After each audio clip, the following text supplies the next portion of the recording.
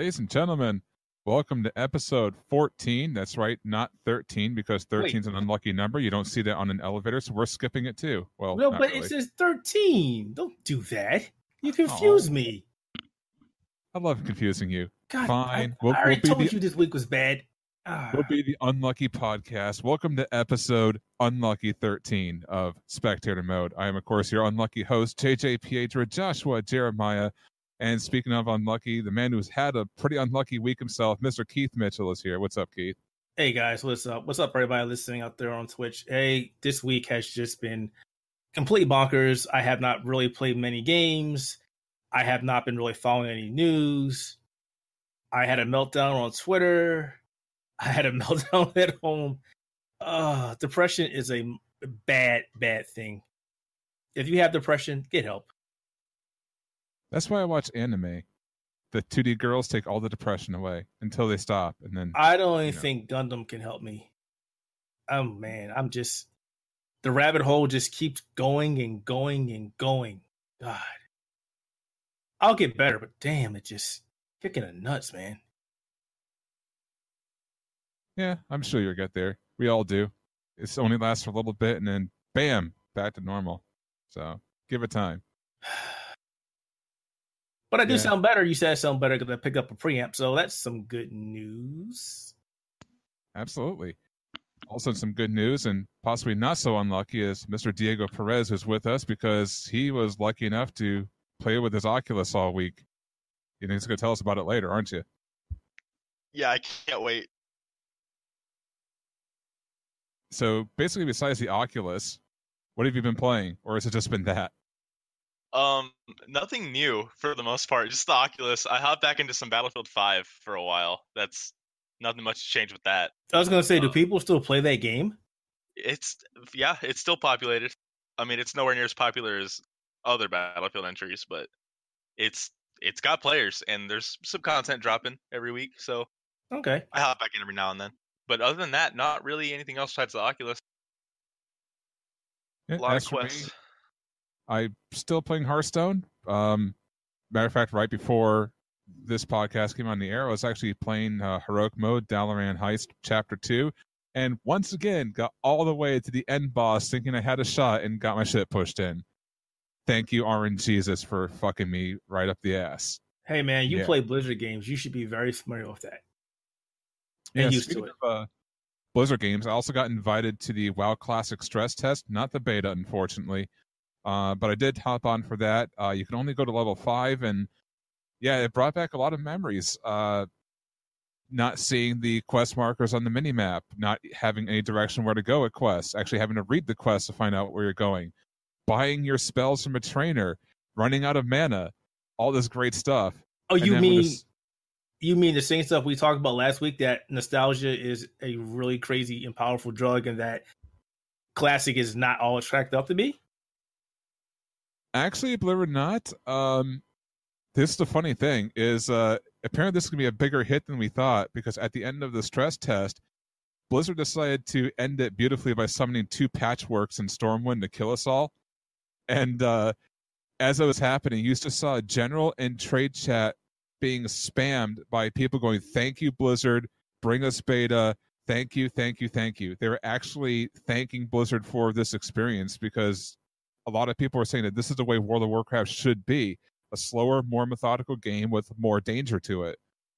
And you'll never see anything else unless Blizzard decides to change their pathing, which I don't see happening.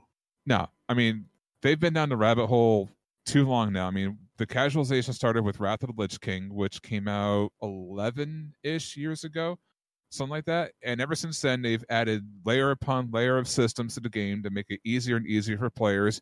And honestly, you can't really fault them, because appealing to as many type of gamers as possible, they've, made millions off of that shit. I mean, they had at one point 12 million subs because of it. So obviously it's a formula that works, but there's that niche crowd who wants something harder, that wants a challenge back. And modern World of Warcraft, that doesn't do that.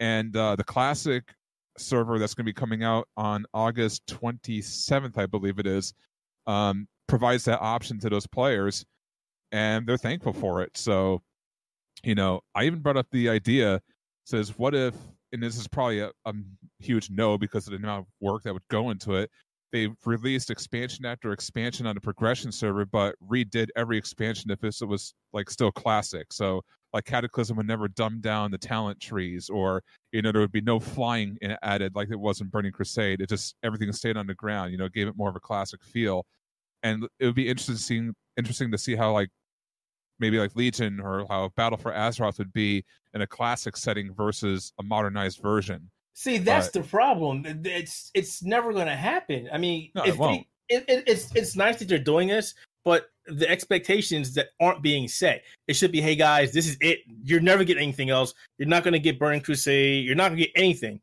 because it's kind of like if they did that, they'd be retconning everything that they did. And B, you need to have two teams doing two different branches of World of Warcraft, and it's just never going to happen. Which kind of stinks because you're pretty much stuck in this sandbox forever. Oh, what are we going to do? Let's go raid Naxxramas again and again and again and again and again. At some point, it's going to die out. Yep. I mean, it's the same problem that's happening now. I mean, content's coming out faster, but after, I'd say like maybe a month and a half, 2 months, guilds are tired of raiding the same raid over and over again. I mean, what's going to happen when all the raids in Classic are your only options for years, Pretty much. I mean, I'm glad that people are enjoying their nostalgia, but again, this can't last long. But again, Blizzard makes their money and they bring more people back into the fold because they want to drive the nostalgia factor, then go for it, Blizzard. Take their money. You won't be getting mine, though. I'm done. Yep, pretty much. That's why I always say in Pantheon I trust. Anyway, that's my little Blizzard ramble for the week. Keith, have you been playing anything? Honestly, other than trying to stay away from depression, I have been playing Dauntless. Dauntless went live for the Xbox One, PlayStation 4 on the 21st, and it moved from its standalone launcher to the Epic Game Store launcher. I actually recorded a video to show people how to migrate their accounts over. And other than the couple of issues they're having, mainly they weren't prepared for the masses of people that jump on. It's pretty much a free-to-play Monster Hunter-like game. The game is actually really good. I played Dauntless when it first came out many, many moons ago, and I've been playing every iteration of the game since it came out. And this new release of it is amazing. It's fun. You don't need to know much about the game. You can just jump in, level up, kill monsters. But the cool thing is it has crossplay, Xbox One and PlayStation 4. That's really good. And I've played about 10 games so far because the queues have been crazy. When I did my video and I tried to log on, I had a 3-hour wait. And the wait for people has been going up and going up and going up because they weren't prepared. They weren't prepared for the mass of people that want to play this game. It's a lot of fun. They added a better combat system, or they tweaked the combat system. They added a mastery system where you get rewarded for doing certain objectives. They took a play out of Fortnite's book where they have a season pass, or what is that they have for? I don't play Fortnite. Yeah, Battle Pass, excuse me. Thank you. So they have that, which is actually really cool. You get more things for meeting certain achievements. It's actually a lot of fun now. And it's free. So people should definitely check that out. It's a lot of fun. Other than that, I've been recording a lot of footage for Sekiro and whatnot. But yeah, it's just Dauntless. It's fun. You should definitely check it out. Yeah, and speaking of, you're talking about load times and such, that brings us to another piece of news. Sony actually gave some details on the PlayStation 5, or actually they're just calling it next gen. They're not really calling it PlayStation 5, which is kind of interesting to me. Yeah, I've been calling it next gen too. Because nobody has said PlayStation 5. Yeah, we're just all assuming it's PlayStation 5 because that's obviously the next one in the numerical scheme of things, but could be something completely different. I mean, look at what Xbox did. Yeah, that's true. Xbox 360, Xbox One. It's like, okay. So yeah, they might want to go ahead and just name it something completely different, or PlayStation next gen PlayStation, or PlayStation Gen, or I don't know, something. It may not even have I mean, yeah, it'll have PlayStation. It'll be something weird. PlayStation X. Oh God. Actually, no, because if they do that, PSX was actually the abbreviation for the original PlayStation. Well, it was the was it that shoot off? No, that was PS1, PSONE. PSX No, was no, the no. original PlayStation. There wasn't it? was a piece of hardware called the PSX. It wasn't the first PlayStation. It was this really it was a digital recorder. Yeah, digital recorder it had a PlayStation 2, but it was a digital recorder. It was called the PSX. Oh. It was something. It was big and white. It was sort of like the 3DO. How have I never seen this before? What? I just looked this up. You've never seen that before? I've never seen this before. Yeah. People wanted that thing too. It was expensive. Only in Japan, looks like. Yep. But people imported it, as always. That's so Of cool. course. I think that thing was like $800-900. It was very expensive. But it was just the fact that it could record videos on it, and it had a PlayStation 2 in it, and it was just massive. People were talking about the original Xbox was massive. Oh no, you should see the PSX. That thing was massive. Yeah. I just looked it up myself. And yeah, you're right. I actually was thinking it was the original PlayStation, but no, you're right. I don't think I would ever buy that. No. No. That's probably why it was Japan only. But again, people imported it because it was the latest and greatest, and they wanted it. So Just like there you the go. iPhone. There you go. Piece of gaming news or history that you did not know about. I'm full of it. Or if you did know about it, well, there you go. There's a refresher course for you. Refresher course, and now you know. So, anywho, yeah, Sony unleashed some new details about the PlayStation Next Gen console. They basically have put a big focus on backwards compatibility. Wait, But- what? Wait, what? Yeah. Wait, what? Nobody likes to play old games. Well, Nobody likes apparently retro Sony thinks games. so because they're going for it. And the one thing that's making it possible, they're saying, is their solid state hard drive, because according to them, that the load times are a lot faster. But we didn't really know that for sure until a leaked video hit the internet. I would say about a day and a half, 2 days ago, something like that. And it showed, I guess, Sony's presentation prepping for E3 or some sort of maybe state of play thing they're doing. But it had like a side-by-side comparison of a game. I didn't really could tell which one it was. It's probably some random AAA Spider-Man. title I don't give a fuck about. Yeah, there you go. A game I don't give a fuck about. Yeah, and I think the PlayStation Next Gen loaded it in like 0.83 seconds, and the regular PS4 Pro took almost like 30 seconds to load. And then they actually did like a fly through a city, and then you could see like the PS4 Pro like, you know, trying to like stutter along and render the draw distance, where Next Gen PlayStation 5, let's just call it that to make it, you know, easier. PlayStation 5 just rendered it no problem. I mean, this thing was flying at like 100 frames per second, no problem. You know, I saw people talking about it, and I did not watch it. So, did they actually show the hardware? No, it was Or- just No. gameplay No. capture. Yeah, see, that's It was the stuff that Mark Cerny talked about whenever they first went into details with the Wired article about PlayStation 5. And he said that Yeah. Spider-Man could load in 0.8 seconds. And we were all like, okay, whatever, Mark Cerny. Seeing it in action is actually very impressive. my problem with that. Is, are we really seeing it in action, or are we seeing it on the PC? You know, the same crap that Microsoft pulled off. Oh, it's this and this, and everybody looked under the cover. It's like, that's not an Xbox. That's a PC guy. Yeah. I would imagine it's probably still a PC at this point, but it's what they're targeting. Also, this is a current gen game running on supposedly next gen hardware, so I don't know if these load times are going to be representative of what we're going to see with PlayStation 5 games. But still, it's less than a second for Spider-Man loading on this hardware. That's the fact that that's doable blows my mind. Yeah. But it's an SSD. I mean, it's to be expected. I mean, that's the whole point of SSDs, is to load shit fast. You'd be surprised. There are some really poorly optimized games, even on a solid state drive, that load like crap. I would imagine also, if it's not a PC, it's the architecture which is really driving it, which means that thing is pushing a lot of bandwidth for it to load that fast. Yeah, they fast travel like instantly. It's insane. Which means that means two things. The new PlayStation is going to have a shit ton of memory, because they're loading them. If they're loading it that fast, the game is being loaded into memory. It's not off a hard drive. So that's going to be some amazing news. Or will be amazing when they actually show us the architecture. So Yeah. running off of memory, and it's some fast memory. Yeah, Mark Cerny made a big deal about their new solid state technology they're working with for PlayStation 5.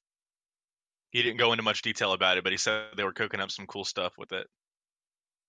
Well, Mark Cerny, he is a pretty sharp guy. I will never say that he's an idiot. He's very intelligent. He talks sometimes, kind of puts you to sleep, but yeah, he's got some really good stuff to talk about. So we'll see. He's a very smart guy, and he also looks like a guy who could use a lot of sleep too.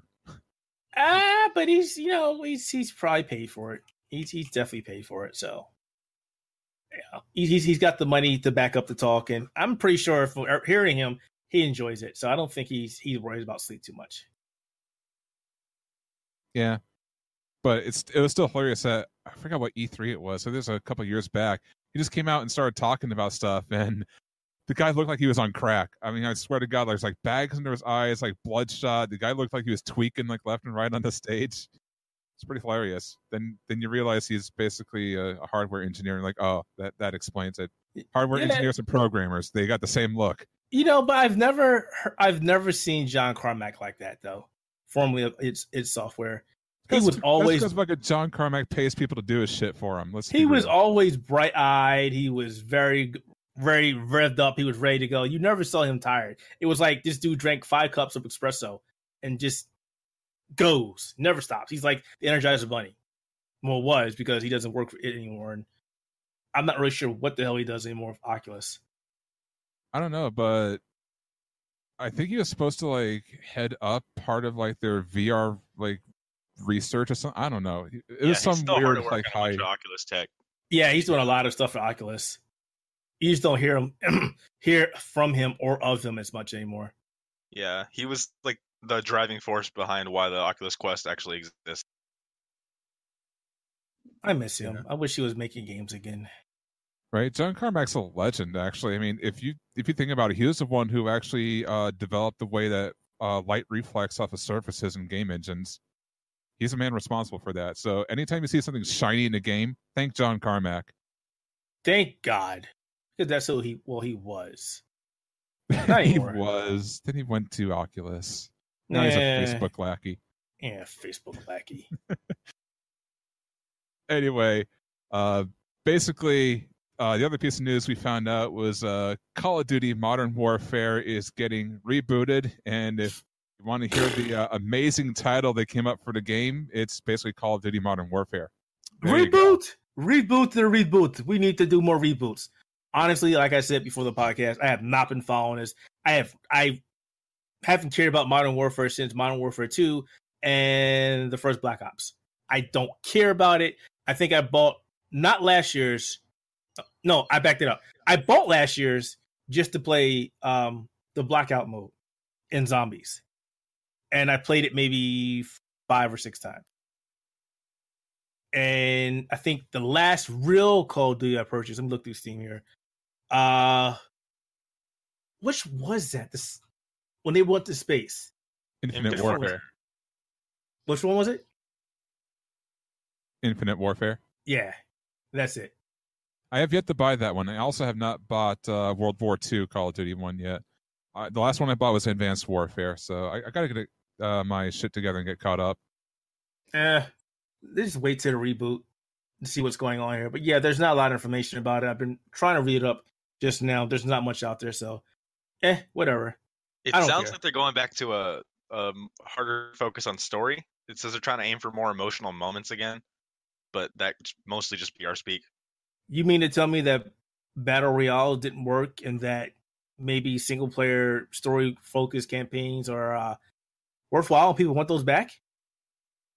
Yeah, I mean, I still think Blackout was wildly successful for them, but the campaign should still be in Call of Duty every year. Yes. A lot of people buy it for campaigns. Which a lot of people kept telling them, but they're like, no, nobody buys this game for a story. Nobody does that. Yeah, they stopped buying it for the stories because they started getting really bad. Yeah, but a return to form to like the original Modern Warfare and 2, and I like 3. I'm one of those guys who likes 3. I liked it as well. That would be great. It was a great story, a great trilogy. Yeah, absolutely. And people are like kind of like upset that they're rebooting it, and I'm like, well, what can they do? They finished the story. Yeah. I mean, you can't continue something that's finished unless you're Halo or Gears of War. I mean, come on, let's be real here. Do a new story? Yeah, it kind of had to be an original story because Modern Warfare 3 wrapped up the trilogy kind of nicely. I mean, just do They another. can't go much with it. Do another story. Do something else. Don't reboot it. Go keep going. It's. I'm sure it's going to be in the same universe and they'll probably reference the original trilogy because it's a soft reboot, not a full reboot, supposedly. But like at that point, just call it Modern Warfare 4. I don't understand why they have to drop the number. We don't have to call it Modern Warfare. Just call it something else. I mean, maybe the fact that you're adding a suffix to it is really hurting you. Like, okay, Josh brought up Gears of War. Gears of War is a great example because the first 3 Gears of War were the first portion of Gears of War because there was Gears of War 1, Gears of War 2, Gears of War Judgment, which was shit. Yeah. Gears of War 3, and then that wrapped up that segment. Gears of War 4 came out, which is a brand new trilogy. And now we're getting Gears 5. Yeah, and we're getting 5, and then we're going to get 6, and then that's going to end that trilogy. So the problem with that is there's like a lot of Call of Duty games. But that universe is pretty big. They could go another direction. They really could. Because there's obviously the original series, which is World War II based, and there's Modern Warfare, then there's Black Ops, Advanced Warfare, Infinite Warfare, and then I think that's it. There's like, 4 or 5 universes. Unless they invent a new one. They could do another. You know what will be perfect? Here. Modern, or how about a Call of Duty game which has a mixture of World War I and sci-fi? Sort of like a steampunk, like an alternate universe. Exactly. Think outside the box, guys. Stop giving us this rehash or looking at sci-fi future. Combine them. Because there have been games that did stuff like that, and it was amazing. Do that. I would love Call of to do Duty that, Steam but Wars. it's Call of Duty, and they're aiming at the broadest of broad audiences, and that would not sell to them, unfortunately. I could maybe see Battlefield doing it. Or maybe. Call of Duty, you're in the future, you got to go back and stop some shit that's going to go down. You travel in the past, you overshot where you need to go, now you're completely in the past, and you're working your way back. Or maybe the bad guy went to the past, and you got to go find the bad guy. And the time you get there, they've changed the past completely. Now you need to fix it. I have a better idea.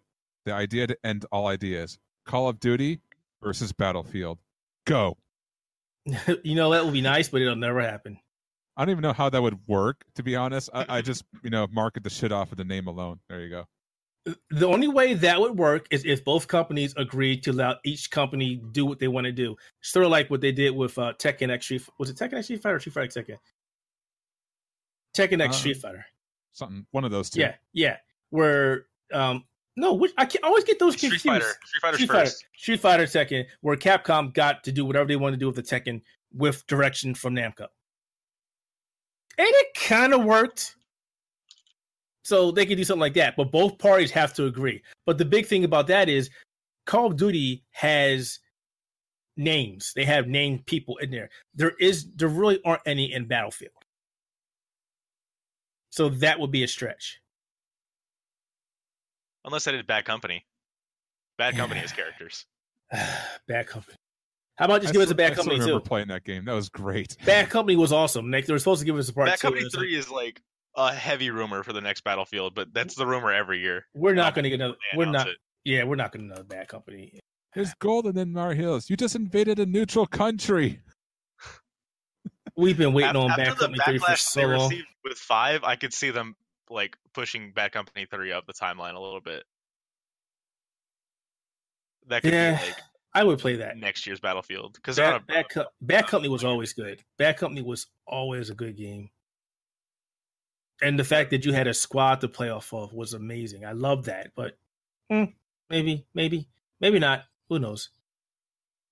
A little bit other news. There also was an alpha of Neo 2, which was released to a random selection of people. I did not get in it. I'm kind of sad because I played that game to hell and back. But a couple of prominent streamers who play those games actually got a hand on the alpha, and said for the most part it's still Neo.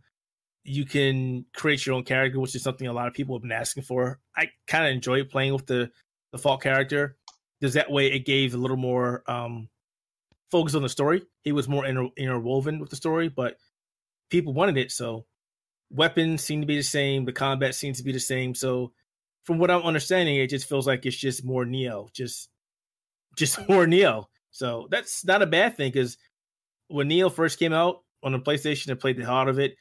I took a break because I didn't like the performance issues. It came out for the PC. Played it nonstop till I beat it. Loved it. So I'm really hoping, before this alpha is over, that somebody gives me a key or I randomly get one, because I would love to get some hands on it. But from everything I'm seeing and reading, I'm excited, especially since we didn't hear anything about Neo 2 since it got announced last year at E3. It was like, Neo 2 coming. Okay, where's the rest of it? We'll tell you later. So yeah, that's some interesting news and something I'm really excited for. I just want a damn key so I can play that. Well, there's one way to get it, but we'll save that for our main topic. Up first, Diego, the floor is yours, my friend. Go ahead and regale us on your journey through the Rift Quest.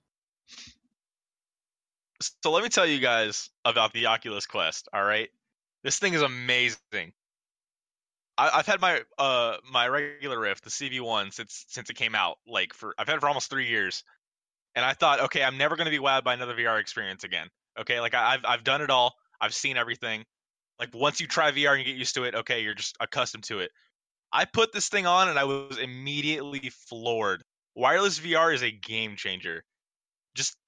I don't even trip over my wire on my CV1 that often, because it's honestly not that big of a deal. But just having it there on the headset, the slight weight makes so much difference. And then when it was gone, I immediately noticed how free I felt. So let me ask you then, since it's wireless, how is the battery life? Because I heard some people say it's only 2 hours. Is it really that short? It depends on what you're doing. If you're playing a graphically intensive game, you can expect around 3. If you're just doing light video watching, 4.5-ish, similar to like the Switch. It charges up pretty quick. It has a USB-C charger. Okay. But most people don't play it like a lot, unless you're a hardcore enthusiast. And if you are, you probably have a battery pack for this or something.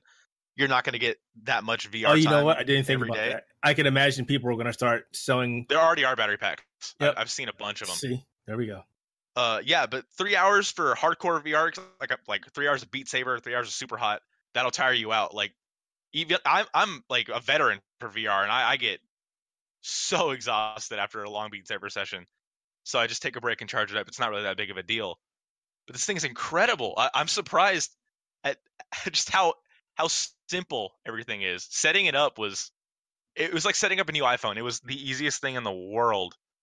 So let me ask you this before you go any further. You picked up the Quest. Any particular reason you didn't pick up the Rift 2? It's the Rift S, not the Rift 2. Oh, sorry. Yeah, it's the second one. Come on. Yeah, it's the second. Okay, well, it's not a huge overhaul because it's still technically a Rift. I already have a Rift CV1.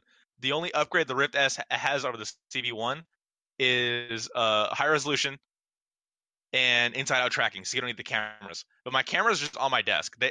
They practically don't even exist. My tracking solution is fine. I already have a Rift. I can play upcoming Oculus Rift exclusives. I'm okay. I wanted the Quest for wireless VR and ease of use. Okay. It's honestly its own system. It's like having the Rift as a PC and the Quest as a console. Because the Quest really is VR's first gaming console. This is a VR console, $400. Like buying a PlayStation or an Xbox. It is plug and play. You press the button, you turn it on, you're playing Beat Saber. It's that simple. See, I was thinking about the Quest, but I was looking at people were saying that it's not as powerful, obviously, because it's a self-contained system, like you said, and that so many games that are on the Rift may not be coming to the Quest. Yeah, there's a bunch of upcoming exclusives like Insomniac's Stormland that won't be on Quest. So you made the right choice getting a Rift S, especially because I know you're really, really big on technical stuff, and you have a really powerful PC, so you're going to take advantage of that Rift S. Plus, you don't. It has the same. The Rift S is just a more powerful Quest with a wire. It's just one wire. Okay. I saw a comparison picture of the CV1 versus the Rift S and just all the wires. It was like, the Rift S is just elegant in its solutions, and the CV1 was just a mess of wires, and they were all tangled, and it was a nightmare. And I don't know how I live with it still. But I mean, I don't have the S yet, but like I said earlier, I did tell my wife like a week ago, hey, I'm going to buy this, and I thought I pre-ordered it on Amazon, but I guess I did not. But the Best Buy up the street from me has them, so tomorrow might be get up, do my thing, go to Best Buy, pick it up. Yeah, these devices are doing a lot better than Oculus anticipated. Both models of the Quest, the 64 gigabyte and the 128 gigabyte, are currently sold out on Amazon, and a lot of Best Buys do not have any. I don't know how it is for the Rift S. I would imagine there's more. Yeah, this my store says there's a bunch. Yeah, but the Quest is selling like a lot, and people are really liking this thing. I'm loving it. The tracking, people were saying that there are some issues with tracking, but I haven't really run into any. Like, because it uses cameras on the front of the headset to track the controllers. So if I were to leave my hands down at my sides, I would worry that it wouldn't track them because they were out of the field of view. But man, those are some wide FOV cameras, and even if I take them out of the field of view of the cameras and then reintroduce them to the tracking field, it's like almost instantaneous. Like I hardly noticed that they lost tracking, and it's lightweight. It's awesome, dude. I love this thing. It's so clear. The refresh rate and the frame rate are going to be lower than the Rift. The Rift is 90 hertz, and the Quest is only 72, which I can feel it. I can tell just because I'm so used to it. But if you're like not a hardcore VR enthusiast, you're not going to notice it. And if you are a hardcore VR enthusiast, you're going to be okay with it because it's wireless VR. I mean, out of all of us here, you're the VR. I don't want to say hardcore, the enthusiast. I've been looking to get into VR. Like I said, I do have a PlayStation VR I have not opened. Speaking of that, I will be opening up because I read about a game that's coming out very shortly. You might have heard of it too. Blood and Truth. Yeah. Blood and Truth. Yeah. Dude, this game's going to be so cool. Yeah, I have to play that. It's going to be awesome, dude. Yeah, PSVR is great because of exclusives. Yes. There's some great games on the Quest too, though. Like Star Wars Vader Immortal. I read the review. You look like you really enjoyed that. I mean, it's only like 45 minutes, but it is episode 1. It's only $10. Honestly, I have never been more immersed in a story before. It was incredible. Darth Vader was scary. Like, you walk up to me and I winced, dude. He was so imposing, and holding a lightsaber for the first time, because there are a lot of VR games where it's like they have their own knockoff lightsabers, but holding a real lightsaber with like actual sound effects instead of stock sound effects was life-changing. It was like I had the dumbest smile on my face the whole time. It sounds like it. You're fanboying over it right now. Oh, it's so good. It's not on Rift yet. It's a timed Oculus Quest exclusive, but it'll come to Rift like very soon. So everybody on Rift can enjoy that. I'm just pissed off. I was supposed to pick up Beat Saber when it was still $20. I was like, I'm gonna buy it, and it went up to $29. It's like, oh yeah. Oh no, not a whole $9 extra bucks. Hey man, $10 is $10. But I think it includes the DLC tracks with the $10 price increase. And I keep watching people play that game, and I'm like, how it looks a lot harder than it actually is in the head. Because in the headset, you can see everything a lot more clearly. Okay. Yeah, I'm just watching people go crazy. Like, yeah, I don't know if I'm going to be able to do that, but every time you talk about VR, people bring it up. Incredible. Because like on a Rift, like you have the wire and it's in front of you. You don't move a lot in Beat Saber. I mean, you duck a lot and you like go from side to side a lot to avoid things, but you don't like move around a lot in VR when you're playing Beat Saber. So the wire doesn't bother me. But playing it on Quest completely wireless was something else. Just that wire being gone makes all the difference. And it still blows my mind that I can just take it off and set it down and there's nothing attached to it. It's crazy. This is a missed opportunity for Quest, because places like Best Buy should be showing this off. When I go to my local Best Buy, demos. Well, when I go to my Best Buy, they just they moved the VR stuff to the back of the store, just sitting there on a computer. That's it. And I've always asked them, why is this just sitting here? And you guys should be showing this all the people. Don't you want to sell this thing? I mean, it's literally in the back corner now, where nobody really goes. And I'd imagine it's still that way when I go there tomorrow to go pick up the Rift S. Oculus is marketing the Quest like really hard, and I feel like once word of mouth gets around, and especially once the holidays roll around, this thing's gonna be huge. This is gonna blow up. Like, VR has been a thing for a while, but it's been a niche thing. It still is, but VR is like It's here. Like, the VR video game console exists. It's the Oculus Quest. It's amazing. Just take it places. Like, I just took it upstairs because I could. I can't do that with my Rift. I am buying games just to have an excuse to put the headset on. That's how much I love it. Mm. And there's so many good games on there. You got Creed, Beat Saber, Super Hot. They got Robo Recall running on the Oculus Quest. I've heard good things about Robo Recall. I've heard a lot of good things about that game. Yeah, Epic Games made that game. Might have heard of them from their other little game. They made a Fortnite. I only remember them from Gears of War and Unreal Tournament. What is this Fortnite you're talking about? Right? Yeah, I guess they made those old games too, but I don't know why you want to play old games, all right? Yes, Jackrabbit, Commander Keen, Blake Stone. I don't know this Fortnite. Whatever. You can't do Fortnite dances in those old games, all right? Hey, I'm an old timer, all right? Those games are precious to me. Man, I can play Unreal Tournament till I die. Seriously, I can. The technical wizardry required to get Robo Recall to run on this mobile processor is just alien to me. And they got it running at the smoothest frame rate, and it looks gorgeous. Okay, let's talk about that. How is the frame rate? Not just Robo Recall, but games in general. Very smooth. Incredibly smooth. It's honestly awesome. Like, I have not run into any problems at all with anything. I am amazed at how seamless this entire experience has been. I've spent the past 4 days in and out of VR with Oculus Quest. I've even sideloaded some stuff that's not on the store on there because you can do that with some apps. Everything is so plug and play. I run into zero issues. It should not be working this well. Wow, listen to this guy. He's like the spokesperson for Oculus, man. I think what Diego's saying is on a scale of 1 to 5, you rate this a 1. I don't know. I don't think he likes it that much. I think you mean 100. Come on now. He seems ecstatic. That's good. I'm glad for you. I'm glad that you're really enjoying this experience. When people would say things about VR, they're like, "Oh, there's too many wires. Oh, the setup's too much. Oh, it's too expensive." And this is still $400, but like, there is no setup. There is no wires. It is almost PC quality VR. It's better than PSVR for sure. So what you're saying is we can expect an amazing glowing review from you in a couple of weeks because you love this thing so much. Yeah. Once I get some more hands-on with some more games, yeah, I'm definitely gonna put a review up for this thing, and it's gonna be a glowing review. So the only negative thing I'm hearing about this is it doesn't have access to all the games that are on the standalone Rift. So does it have access to Steam VR games too, or no? Is it its own isolated? But you can't fault the device for that because that's like faulting the Nintendo Switch for not being able to play PlayStation 4 and Xbox One games. It's just not that powerful. It's its own system. Hey, that's a fight right there. Not with me. I agree with you 100% when you come to the Switch. There is a schism in the VR community to where it's like, man, all these games should support cross-buy, but then a lot of people are like, well, then they're not going to make any money because no one's going to know. There's like no VR players to begin with.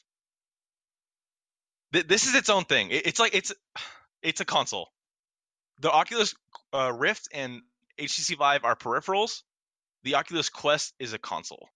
Which just makes things a lot more interesting, especially when you're looking at the upcoming shopping holiday or shopping season, as you want to call it. Just because you got the Xbox, got the PlayStation, Stadia is coming out, Project X Cloud will be out, and then you have this, which from what you're saying sounds amazing and does well on its own. So there's basically another player in the VR space, which could potentially take it over with this and the Rift S.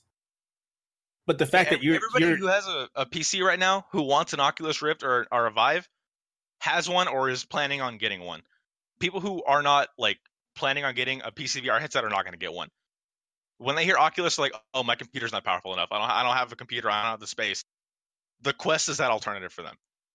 The Quest is for the masses. Like, people are going to buy this. A lot of people are going to buy this. So, what sort of games have you played? Not the actual titles of the games, like genres of games, or backing up, because again, I'm just slowly becoming interested with this.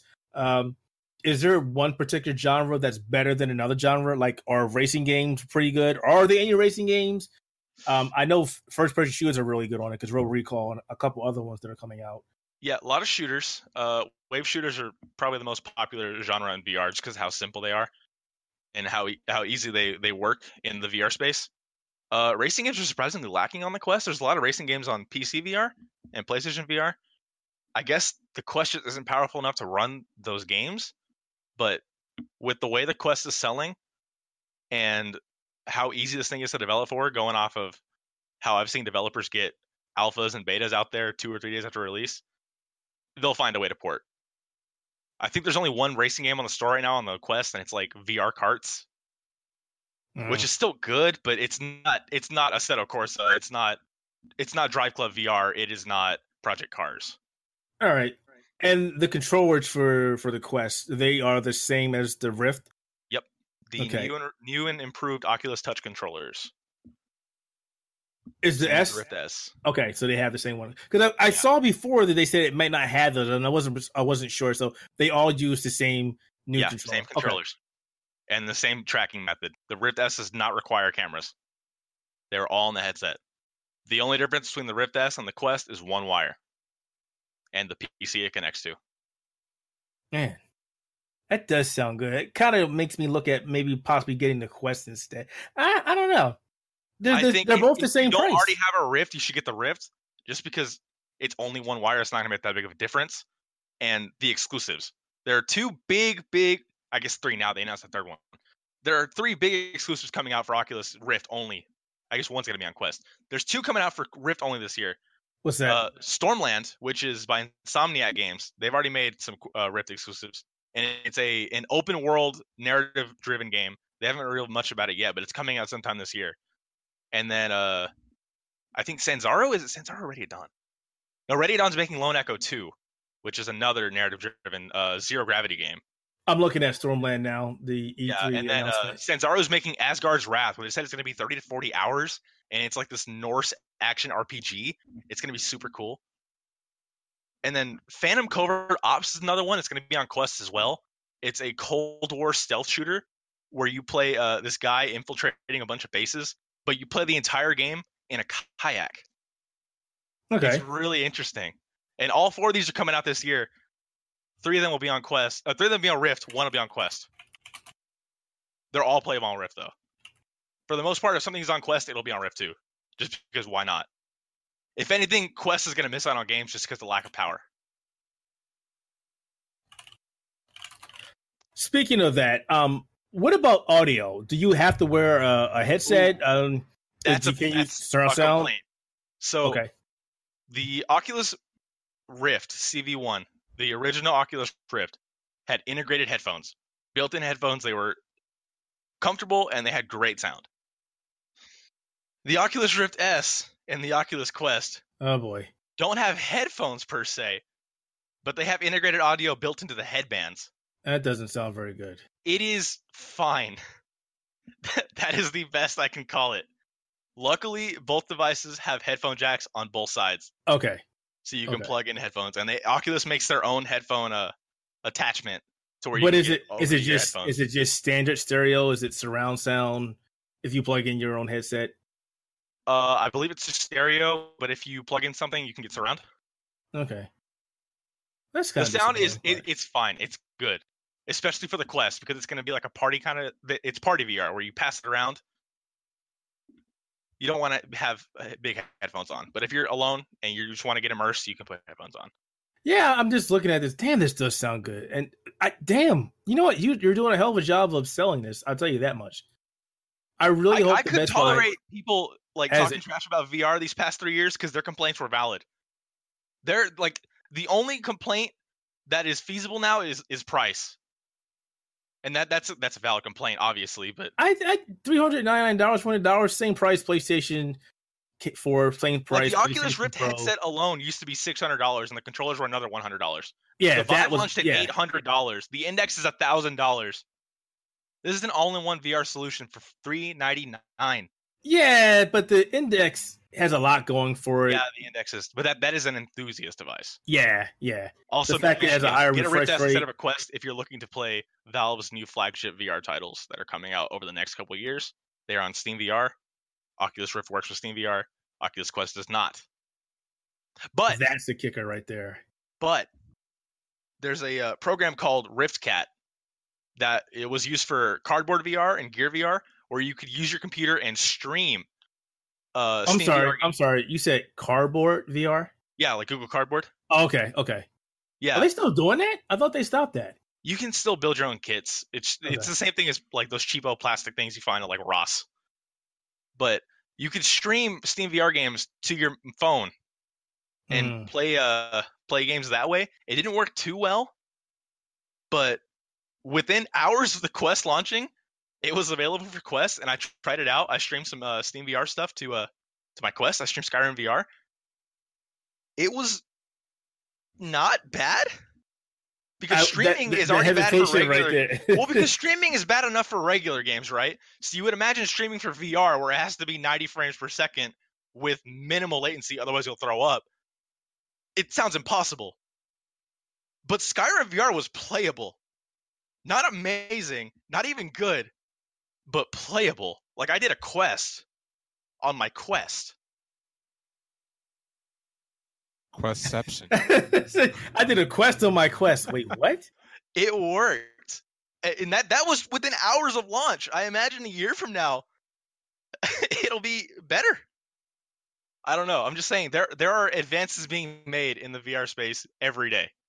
Okay, so you bring up a good question, streaming from the Oculus Rift, which is something that I'm thinking about doing when I get that. How complex is that? Because I've seen a couple of people do it, but normally they're like people that are heavily vested in the VR or people who are very familiar with it or are developers of VR. How much of a pain in the behind is that?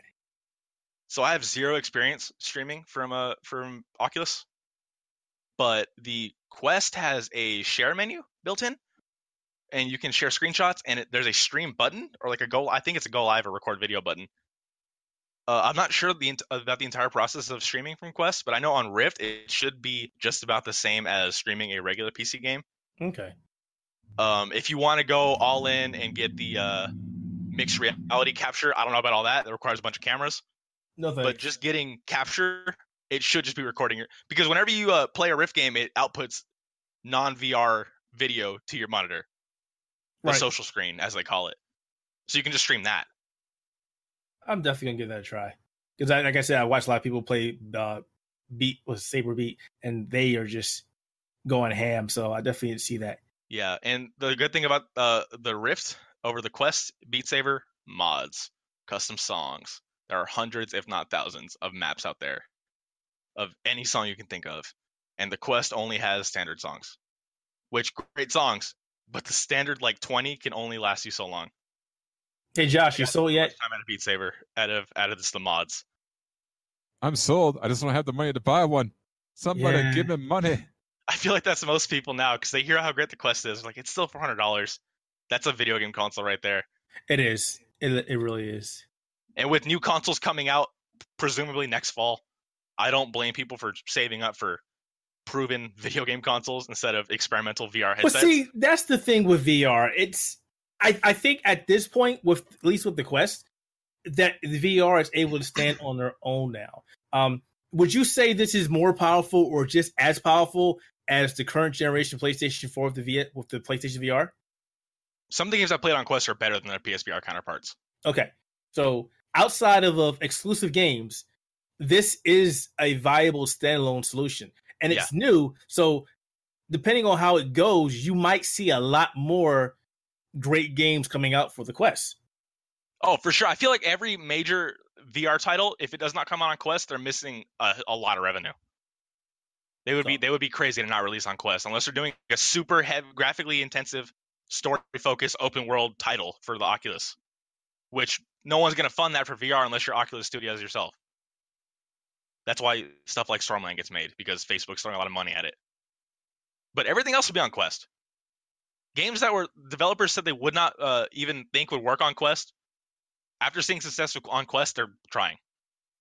If they got Robo Recall on Quest, anything can get on Quest.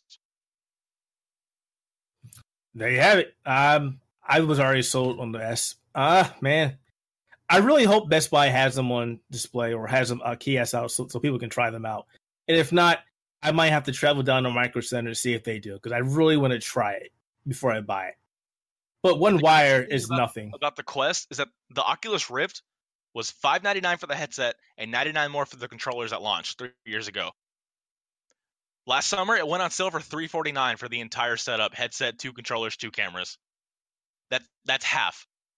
I don't think it's unreasonable to think that in the foreseeable future, the Oculus Quest will hit $199. I don't think $199, it's a must buy. I don't for sure think at least that $299. I don't think the price is going to be a huge factor going forward, because you got to remember it's also the first Rift was more of a, hey, we did this. How is this going to be received? The price was holding a lot of people back, but eventually the technology was proven. That's why we have. I still think price is a huge deal, because PSVR goes up to $199 with games, and people are still like, I don't know. That's a lot of money for a because there's nothing that screams. There's no games. Exactly. And the games are just now finally starting to show up, but I still feel like it's not enough. Because remember, whenever Sony did their first State of Play, they only showed VR games for the most part, and people didn't care. But then afterwards, people are like, there are no VR games. It's a cycle that just never ends, where people say there are no VR games, but then a big publisher shows VR games at a major press conference, and I don't want to play it. And the audiences don't care. They don't want to play it. Don't show me VR games. Yep. And it's going to keep happening until publishers keep throwing money at these big budget exclusives like Stormland, Asgard's Wrath, Iron Man VR, Blood and Truth. People are just now realizing that games like Moss and Astrobot work in VR, because people see platformers and they're like, why would I want to play a platformer in VR? But they don't understand that Moss and Astrobot are magical experiences. I've heard great things about Astrobot, which is beyond me why I have yet to pick that game up. Astrobot is my top 5 game of last year, and everybody keeps talking about it. Criminally underrated at every award show because it was a VR game. I don't think it's going to be that way for much longer. I do think the issue with VR the first couple years was that VR was seen as a fad, but it's not showing any signs of slowing down. It hasn't gone away like the 3D TVs. That was a fad. Yeah, that died out really quick. It's just going to catch on a lot more slowly than I think next gen is when VR is really going to hit its stride, because as awesome as the Quest is, and as great as the Rift S is, and I'm sure the Valve Index and Vive Cosmos will be great, they're still PC devices, and the general audience is still always going to see them as those guys in their corner playing with their Oculus headsets. I think when PSVR 2 hits, especially with the stuff that Sony has recently been saying about next-gen PlayStation VR, that's when it's going to happen. Because PlayStation VR 2 is talking about eye tracking, which is crucial to VR going forward, talking about optional wireless, which is a huge deal. Options are great for VR. When PSVR 2 hits and there's a bunch of games on it, and the Quest is also out, hitting its stride with a bunch of games, and the Rift S is killing it, that's when Valve releases Half-Life whatever for VR, if that's what it is. You keep thinking that's going to happen? I think it'll be a spin-off at most. I think it'll be a new IP, most likely. What's confusing me is, and I'm going to relate this to arcade experiences, because the VR is a great extension of arcades, light shooters, shooting games. Why haven't we seen the majority of these games come over? Like House of the Dead would be a great experience on the Rift. Oh, that'd be great in VR. Yeah, because light shooters and wave shooters are like the VR genre right now. They're the easiest to make, and they sell the most. Oh, that'd be great. It's like, why are these games that on here? You go to the arcade, you got House of the Dead, you've got Time Crisis. It's like, why aren't these on VR? Because you can't do these on consoles. Yeah. And VR has revived like so many, like the rhythm genre has made a huge comeback thanks to VR. Beat Saber and Audica have brought the rhythm genre back into the mainstream. VR can do so much cool stuff like that, to where you just think, okay, those games wouldn't work on consoles, but they work much better in a virtual space. I do have one question. I'm going to go back to the hardware. I meant to ask this because I know a lot of people that are listening or will listen to it may fall into this category. How is it for those who wear prescription glasses? Okay, here's the thing about glasses. And glasses in VR. Glasses in VR have always been an issue. I don't wear glasses, so I can't speak to how they are in the Quest or in the Rift S. I know in the Vive, in the original Rift CV1, you could kind of sort of wear your glasses in there. You would always run the risk of scratching the lenses, but for the most part, you were safe. However, if you're already splurging on a VR headset, you probably have some money left over to throw around. Not a whole bunch, but there are companies who make lenses you can swap out for the Rift and I guess the Quest now, because they'd be stupid not to, where you can get your prescription in the VR lens, so you don't have to wear glasses in there. Yeah, because I remember reading about a lot of people having issues with that, and so I wanted to ask about that. It really also depends on the size of your glasses and things like that. But you can get prescription VR lenses if you really want to. It's doable. Okay. All right. Well, thank you for that recap. That was actually pretty interesting. Yeah, dude. I am interested. I really want to play Road Recall, and even though it's not coming to Oculus, I really want to play Blood and Truth. I was at a you have PSVR, don't you? I do, but it's still sitting in the freaking box. Plug it in. Do you have the Move controllers? No. Wait. Oh, wait. You can play with DualShock 4 or Move, but Move's going to be the way to go for Blood and Truth. Yeah, this one is the bundle I got last year, so it should have the Move controllers. Cool. I have not opened it. I literally had no reason to open it. Dope. And if you have not purchased it yet, anybody listening, on Amazon, it is currently $30 instead of the retail price of $40. Because I was reading about it today, and I saw it, and I was like, "What is this game?" Then I looked at a video. I was like, "Holy shit, this looks good." 2 years ago, and then it went radio silent until State of Play like a month or two ago, and here it is. What was that other game? It was right before that. London. What was that? London Heist. That's in the PlayStation VR demo disc. Okay. PlayStation VR Worlds, actually, that's what it's called. Yeah, that was a tech demo, and then this is the full game of that. Is that tech demo still available, or is that just... If you buy PlayStation VR Worlds, which goes on sale for very cheap, that is what you buy that game for. It is a 20-minute max demo. You know, maybe I should just do it. Maybe I should just do it. The reason why I haven't done it because I keep my son. Only reason I got the PlayStation VR is because every time we went to Best Buy, he would go over to the PlayStation section and the guy would be demoing, and he was like, "Let me play it." And I was like, you know what? Let's just get it for Christmas. The bundles were cheap. It was like $250 about the bundle. Yeah, they were real cheap for the holidays. But I kept telling him, if you keep acting like an ass, we're not going to play it. And he keeps acting like an ass. It's like, I told you to behave. If you behave, we'll bust it out. But the thing with PSVR is the tracking is not ideal. It's running off of controllers and a camera from the PlayStation 3. Especially once you start messing around with the Rift and real VR headsets. That's mean. I shouldn't say that. Once you mess around with PC VR headsets, you will notice that the tracking is not great on PSVR because instead of using the lights that the Rift and Vive use, it uses actual lights. Like the Move controller ones light up and the camera tracks those. And as a result, the PSVR headset looks really cool and futuristic because it's all blue. I always wondered why they didn't upgrade the PlayStation Eye or the camera. That made no sense. To develop new controllers like that and then to sell them would drive the price of that thing through the roof. It's a cost-cutting measure, and it just functions. It's good enough. You see, you say functions. Now, working in IT, something that functions doesn't mean it functions well. It's not broke. It's just console, not doing very well. If you're buying a PlayStation VR, you know what to get into. You're getting quality games with okay hardware. At least the PlayStation VR aim controller is dope. Yeah.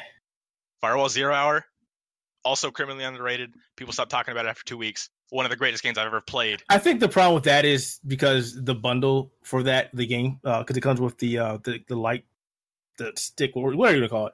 It's always $80 everywhere I see it. It's always $80. And again, the VR and the pricing. Yeah, but you can play the game with the DualShock 4. So you can, of course. Yeah, nobody really wants to because you want to have the cool gun. But if you're getting a PSVR, buy the aim controller. I think maybe if that was a little cheaper, if the bundle was a little cheaper, I think that would sell a lot more. I've seen it on sale for like $60 every now and then, so you can like wait, because the game itself is $40, and the controller itself is like $60. Low battery. There's that phone again saying low battery. See, it won't die. It will not die. Stupid phone. Yeah, but with the Quest being a thing, all these Oculus games coming out this year, Valve's game coming out this year, Blood and Truth out in like 4 days. It's a good year for VR. All right. That's good to hear. Josh, I think we should move on to the next topic. We're rifted out of here. A lot of good news about the Rift, though. No. Bring that phone back. Bring it back. I want it to die. No. You take this phone. No, I know it won't die. No. We're live. No. God damn it, woman. No. Oh, you. Damn you, woman. Was that Keith Jr.? No, that was the wife. She took the controller from me. The phone. She was like, she came in and swapped it, and she's like, the second I said we're live, she's like, oh really? And she just ran out. I shouldn't have said that. Oh well. Oh man, she should have came on the podcast and said something. She was like, it's dying. I was like, no, leave it. And now I have no phone. She took both phones. Damn it. So this topic is gonna have me heated. So I'll let Josh introduce this one. Yeah, so with all the rambling you've done about the Rift, you know what you could be, Diego? You could be an influencer, and you could make about $50,000 an hour plugging the shit out of stuff. Except you'd be interested in doing it, and you actually would know stuff about it, unlike most of the people on YouTube who just pretend to get the money. But yeah, apparently there's a new report that came out that companies like Ubisoft and Activision and Blizzard and Epic Games are willing to pay up to $50,000 per hour, not per day, not per game, not per play session, per hour, to influencers to basically put the word out there and spread the good deed about their games. Ah, man, this is a sore subject because, you know, here we go. The whole, you know, we're a growing site and, you know, we've got our followers and we give honest opinions and, you know, we do all this good stuff. We play it and give it, you know, 100%, all of our effort. We're fans to the core and all that stuff. And we get passed over by big companies because, well, we don't have a large enough audience like some of these YouTubers do. And now we understand why, because, you know, they'll charge $60 for a game. They'll charge, you know, an extra $30 for the DLC pack. And, you know, they'll charge out the ass for DLC because they need to make their money back, right? They need their return on investment. And that's because some of the marketing costs are in the millions due to the fact that they're just paying this shit out left and right to every fucking big YouTuber out there. And we get nothing. Absolutely nothing. Well, I can't say we really get nothing. We get, you know, games to review from big companies, but which has been dwindling because of, you know, that. Because of this shit. Yeah. I mean, for example, I hate to, you know, ride the Blizzard bandwagon because, you know, that's what I usually do, but kind of played World of Warcraft since April 2005, you know, kind of got almost 15 years experience in the game. I know that game inside and out. I've been with them from vanilla all the way up to Battle for Azeroth. Do you think that I get like super early access to any beta test to give them actual feedback, which by the way I can because I have a degree in game design, a bachelor's at that, and I know what I'm fucking talking about? Do I get any special treatment? No, because I don't have a YouTube channel. I don't have millions of followers. Well, we do have a YouTube channel. But you missed the second part. We don't have millions of followers. Yeah, we don't have that. Can I be honest with you? Can I be honest? There's no way in this freaking world that our site or any other site in our capacity or even bigger sites will have 1 million followers just because YouTube is A, oversaturated, and B, everybody has their favorites, and C, companies have their favorites. Just like you're getting to, they go to the same people every freaking time. And I'm not going to discount all these influencers because that's what they're calling them now, because some of them know what they're talking about. But I've literally watched some of these guys and gals, guys and girls, whatever you want to associate yourself with. I'm not going to go there. Talk about a game, stream a game, and they are terrible at it. They don't know what the hell they're talking about. They completely undersell the game, and it's like, this company gave you this for you to show this game off, and you doing a terrible job at it. But yet, if there was the professional game journalist doing this, you would ridicule the hell out of them for doing it. Polygon comes to mind.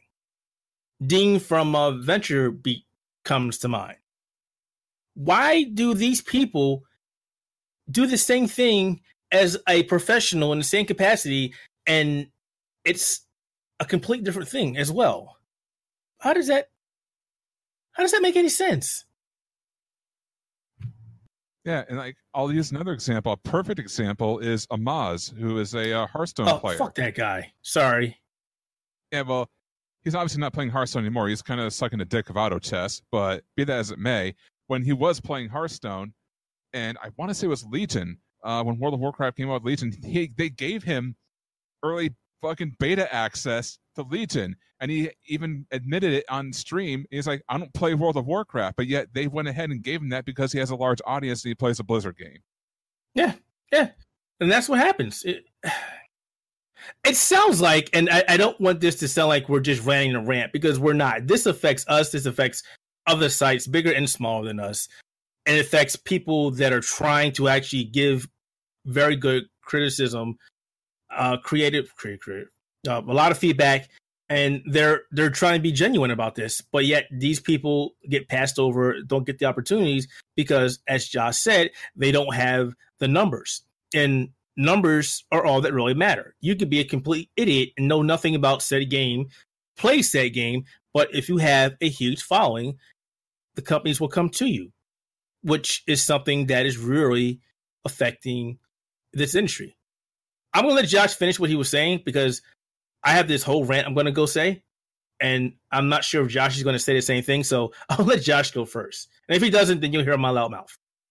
Man, I don't even remember what I was going to finish saying. I just usually go off on tangents and then just like say whatever comes to mind. But okay, then I'll go run my loud mouth. So here's my biggest issue. Not as much as getting passed over for certain games or for certain things. I get it. But at the same time, I would love the opportunity. People have seen what we've done. Yeah, we're not the biggest site. Our numbers may be not where they want people want them to be. Fine. But here's my problem. You're paying somebody $50,000 more or less to play this game, to show off this game, to talk about this game, to pitch this game.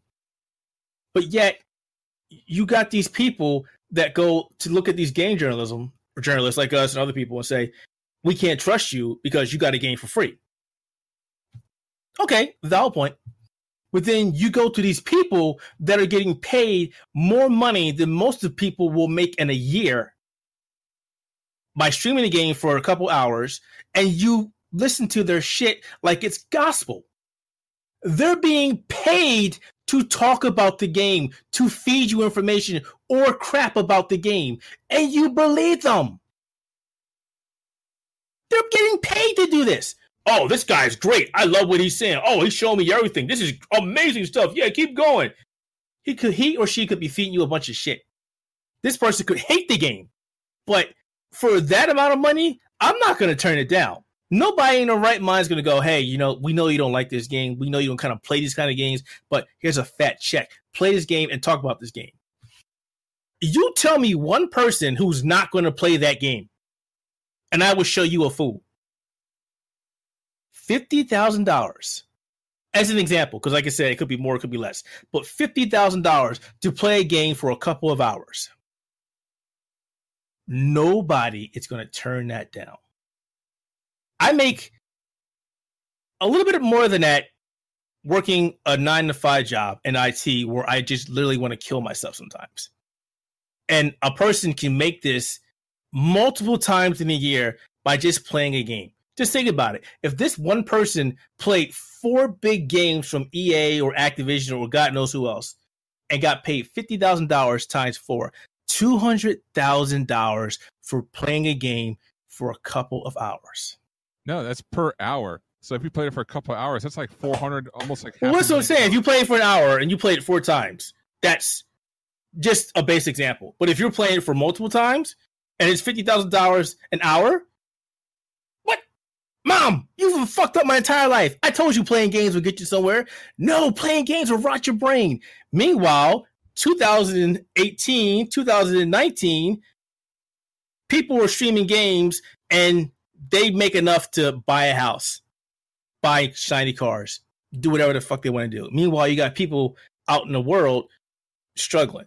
And then you got these other people saying, oh, you just mad because you can't do what they do. Well, it's not possible for everybody to do that. That's just like the NBA or the NFL. Not everybody is going to get there. And there's a shit ton of factors that do that. One, streaming is a very heavy job. You have to be devoted and on that grind every damn day. The streaming field is saturated, just like YouTube. Twitch, Mixer are full of people that do this nonstop. Get up, they do this. They go to bed, they get up, they do this. Companies have their favorites. They know who they're going to go to for their big games constantly. It's not even a question. Every time you hear about, oh, there's going to be this beta or this closed beta, they have keys for these people. Don't let them say, oh, it's a closed beta. Only certain people are going to get in. No, bullshit. They're going to give these keys to these streamers, to these influencers, because they're going to push the narrative. It's just that simple. And when I say companies have their favorites, people that watch these guys and girls, people have their favorites. Just because, I'll give you a great example. I've had access to a game many, many weeks ahead of other people, and so did a couple of big names. I would go out and play it on Mixer before they even start playing it. The second these people come on, the little bit of people that were watching mine are already over their channel. They have favorites, and that is a big issue. It's so hard for a new person to get into the streaming, I don't want to say industry, say streaming game, because people have their favorites. And unless you network off the ads, unless they give you a shout out, it's like getting your teeth pulled, man, or pulling teeth. It's nearly impossible anymore. It's just so saturated. And you got streamers, influencers that will play a game even if they don't like it because they get the numbers. They want the numbers. I don't know how many people started playing Sekiro when Sekiro first came out. And I watched these people die constantly and seen a couple people say, I don't even play games like this. Then why are you playing it? Oh, the numbers. I need the numbers. I want people to see me playing it. And then after a couple of days, I'll stop playing it. You know, it's that stuff that makes these big companies go after these streamers, which then pay them a shit ton of money.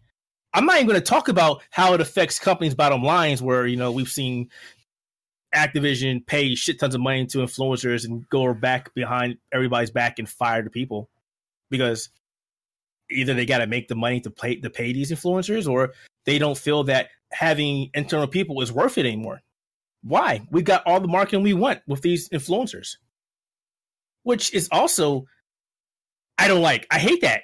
I don't like that. It's not that I can't do it. It's the fact that you've got people that you hired to do this, but you think they're irrelevant anymore, and you get rid of them. Just to have an influencer do it who may or may not do a good job, who may or may not give a shit about your game, who may or may not drop your game after a couple of days or even a couple of hours. I mean, I would imagine there's some kind of contract in place for stuff like this. And you guys are making me talk. You guys need to talk. Come on. Well, I mean, yeah, you're right. I mean, I guess I'm going to be the one talking about this then, because nobody else is talking about it. Well, I mean, basically, it is what you said. I mean, it's nobody else want to say anything. Can you not hear me? Yeah, Josh is talking. I think Keith is broken. Yeah, Keith, you there, buddy? Oh, excuse me. I think he's broken. We'll just ignore him for now. I'll just go ahead and talk. All right. Since everyone else can hear me, I'm assuming Twitch can hear me. So yay! Guys, I'm gonna be right back. Excuse me. he's gonna go fix himself probably. Yeah, we're good on Twitch, so just go on. Yeah, absolutely. It's exactly as Keith says. I mean, obviously the root of the problem is the fact that companies found a brand new way to market games, and that's obviously through social media. And you know, that's one thing that Keith was about to get into is the whole fact that there's companies like Activision, Blizzard, stuff like that are cutting back on their internal staff. And a lot of it was in their marketing department when they let go. I think it was like 800 people or something like that a few months back. Sorry about that. And essentially, when they were doing that, you kind of wonder, like, well, why did they fire their marketing people? And this is exactly why they did that, because they would rather spend $50,000 on 1 hour of one streamer, you know, promoting a game than spending a collective salary on their entire, you know, marketing department every single week. And it's bullshit. Yeah, it is. And unfortunately, as terrible as some of these people are, or as disinterested as some of these people are, I mean, obviously they're not going to turn down $50,000. You'd be stupid, you know, to do so. It still works because even if they don't like the game, they've got millions of people watching who probably just want to see the game. They probably don't even care. The audience doesn't even care if the guy is good at the game or not. They just want to see what it looks like. They want to see how it plays, and you don't even need an explanation. They can just visually see it as it's happening. And sure, smart asses in a Twitch chat are going to make fun of the guy when he screws up because that's Twitch chat. Going to get a whole bunch of Bible thumbs all over the place. Anybody pay attention to Twitch chat? That shit is so toxic half the time. No, 99% of the time. And most of the time I close it out. It's like a big streamer, like especially like Kriparian's channel. I just like close that shit out. But yeah, it basically markets itself at that point, and that's what they're paying for. I mean, we could argue all day long that influencers don't even have to like the game and all that shit, but that's not the whole point of it. It's the eyes on the game, and they don't care. They don't care about the opinion. They care about how many eyes are watching, and that's how many potential buyers they could have for that game.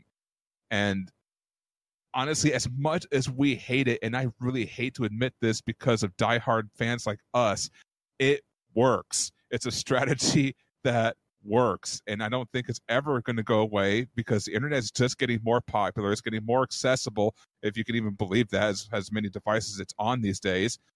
I mean, you can watch gaming on your PC, you can watch it on your tablet, you can watch it on your phone, you can watch it on your fucking Switch. You can watch it on pretty much anything. And as long as you have access to a stream and you see an influencer playing a game, the marketing company or marketing department of that company has already won. I mean, they pretty much have your eyes on that title, and that's exactly what they want. My only problem with this is, as you said, it's getting bigger and bigger. It's becoming sort of like a monopoly because, as I said before, they go to the same people over and over, and they're not giving other people chances to get invested in this. It's like, hey, we're going to go to the same people over and over and over and over and over and over. And I get it, but there are more than these people out there. There are more than a handful of streamers. There are more than a handful of influencers. Try other people. See if you can grow this. I mean, there have been so many streamers that I've watched in the past, and I just either they say something or they just rub people the wrong way, or they become so pick-headed that they think they can do no wrong. They can say whatever the fuck they want to say. And it's like, you know what? You guys can keep watching them because you think they're God. I'm done. I don't need people talking like they know everything or being toxic and being asses to their community. And I just stopped watching them because I'm not here for that. I'm here to see the game. I'm here to talk to you about the game. I'm here for you to tell me what you think about the game, what you don't like about the game, and to have a good time, because that's what it's supposed to be about. But the moment it starts turning to something that's toxic, or you're getting pissed off at your fans because they're asking you questions, I want nothing to do with you. I'm done. But they're the same people that they keep feeding stuff over and over to, or fly them out to events. It's like, the fat keep getting fatter, and the rest of us keep tightening our belts. It's the best way I can sum it up. Yep. I mean, personally, like, let's take Mega Man for an example. Like, here we go. Here's my expertise in the world of Mega Man. I have literally one game away from owning every single US released Mega Man title. Just one game away from owning it all. I have foreign titles. I have seen the entire EXE anime series. I have the Ruby Spears cartoon on DVD. I have the entire manga set. I have fucking shit coming out of shit about Mega Man. I could basically tell you every single Robot Master, their weakness, the weapon they drop, the order to kill them in for every fucking game that's been ever made.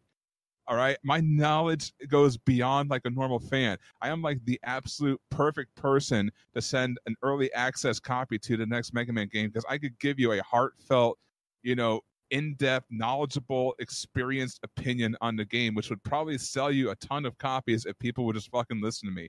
But am I going to get it? No, because I'm not. You're not relevant. You're not an influencer. You're not relevant. They're not going to pitch you out. They're not going to shout your name.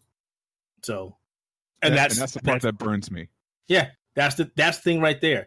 It's just like, even when we do a review and we send these reviews to these companies, and you're like, okay, great, thanks, and you don't say anything. If you took the time to send us a game, I would think in my mind that you think that we're going to do a good review, or we're going to do a proper review, good or bad, if we like the game or not, and you're going to put that out there.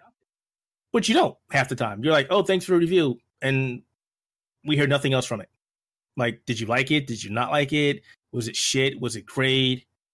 I mean, you're literally investing money into us because you're giving us a code. These games aren't free. We do the job and we send it back to you, and nothing comes out of it. Meanwhile, you get a guy who writes a 2-paragraph review. This game is fucking amazing. It's awesome. Great. Hey, check out this review. This guy did a great review of our game. The review doesn't tell us a goddamn thing about the game, guy. What's so great about it? Yep. It's like, you told me something I get off the box. Great. That's great. Tells me nothing. As you can tell, I'm frustrated. Thank you for this topic, by the way. Yeah, no problem. And you're exactly right. Like, when I did a review or of any game that I've been given, I mean, I go through the gameplay, I go through the story, I go through the graphics, I go through the sound, I go through the replayability of it. I go in depth, and then you showed me an actual link to a review. It was literally 2 paragraphs long, and the guy said absolutely fucking nothing. Yeah, and those are the things I look at, and I go, oh, what the fuck? Why? And yet these people keep getting shouted out. They keep getting codes. They keep getting, I don't want to say fame, but hits directed to whatever you want to call it. And it's like, this is a waste of your time. This is a joke. I'm not here to toot my own horn, but I'm also going to tell you, hey, this is bullshit. The point of a review, in my mind, is to inform you of a certain thing and give you my opinions of it. Whether you agree with my opinions or not, I'm giving you valid criticism. I'm not just going to say, hey, you can do this in the game. This game has that in the game. Oh, this game is great, or this game sucks. The end. No, I'm going to break it down. If it's a story, I'm going to say if I like the story or not. I'm going to talk about the gameplay. I'm going to talk about the controls. I'm going to talk about things I liked. I'm going to talk about stuff I hate. And if it's a PC game, I'm also going to take the time to tell you, if it ran like shit on my machine, what issues I had with it on my machine, and what PC-centric options were in that game. Because the point of me doing this review is to let you know what's in this game. You may not like the fact that this game only runs on high-end machines. You may not like this game because it has the Lenovo in it. You may not like this game because it's on the Epic Game Store. But it's my job to tell you about said game. Otherwise, why are you sending me a code? Yeah, pretty much. Now I'm sad. Like Xbox One sad? Yeah. That's also a sad name.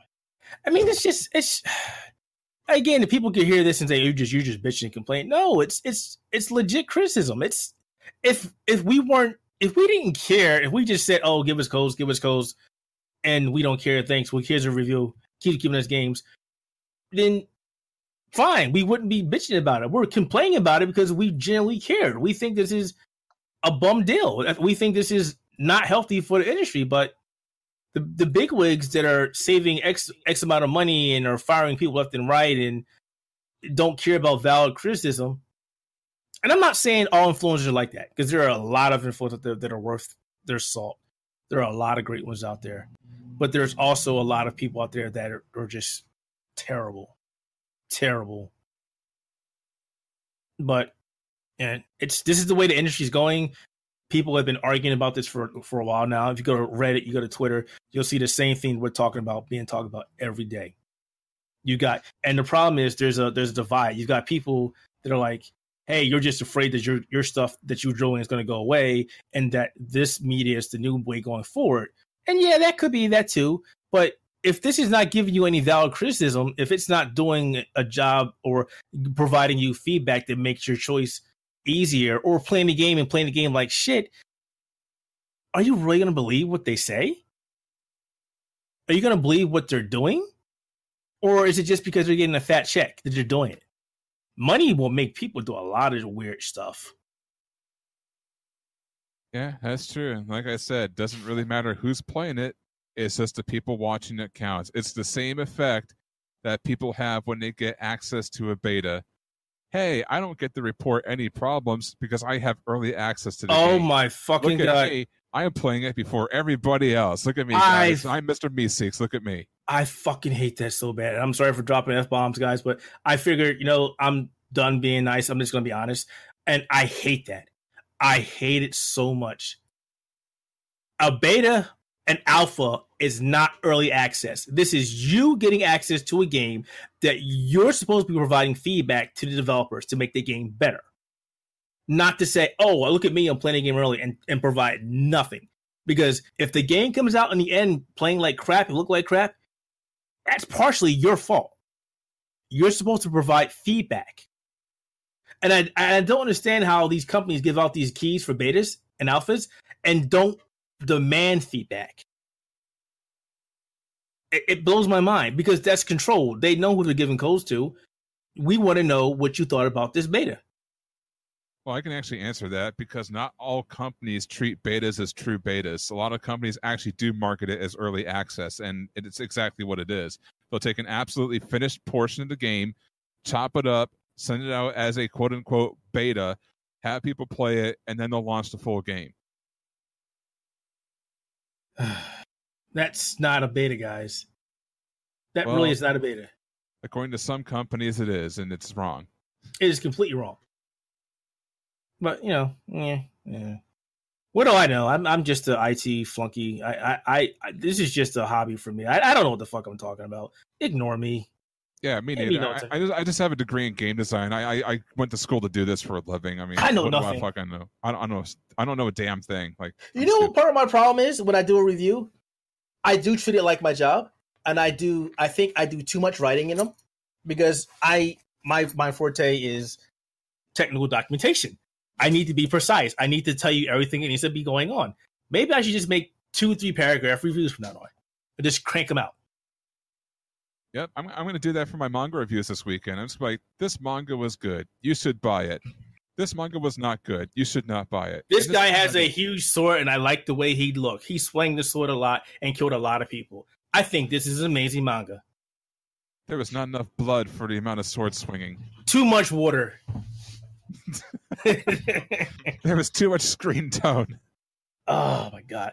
But seriously, this is not a rant about us not getting access to certain things. Please do not take it that way. It is not that way whatsoever. There's just constructive feedback from people who actually give a damn. And that's as real as we can be. Yep, absolutely. So on that note, I think we better get it out of here before we, continue to dig ourselves deeper into this little hole. I'm married. How deep can it go, man? I mean, shit.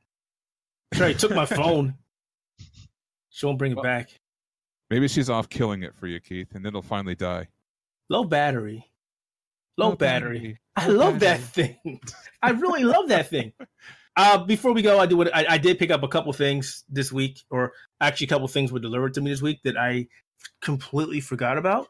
The Sekiro strategy guide that I ordered months ago, that finally came in. Really nice guide. I'm going to do a review on it. I don't know how to really do reviews on books anymore, but it has a lot of pretty pictures and it's quality. It's quality. I mean, I don't know what to say. Also, hopefully this podcast has been a lot clearer because I got rid of my mixer and actually picked up a decent preamp, which is something I should have done before. Somebody, I won't name names, told me to get a mixer and totally fed me bogus information. So the preamp apparently is doing a better job. My voice is a lot more crisper, cleaner. So lesson learned on that one. And there was something else that came in. I don't know what the hell it is. It disappeared, actually. Oh, I do have some good news though, Josh. Company reached out to me. Arcade Crew. They are working on a game you may have heard of called Chrome Hit. Wrong game. Blazing Chrome. Too many games called Chrome. They're actually sending out a press kit soon, so we can check that out. Oh, so that's pretty cool. Nice. Yeah, it's like I've only ever had one press kit, and that was for Layers of Fear, which I gave to somebody who was no longer here. So that's interesting. That's pretty cool. I was like, oh, really? Nice. Other than that, you may see some pictures tomorrow. I definitely will be picking up. I don't know if I'm going to pick up a Quest or Rift Quest or a Rift S tomorrow. Just pick them both up. The S.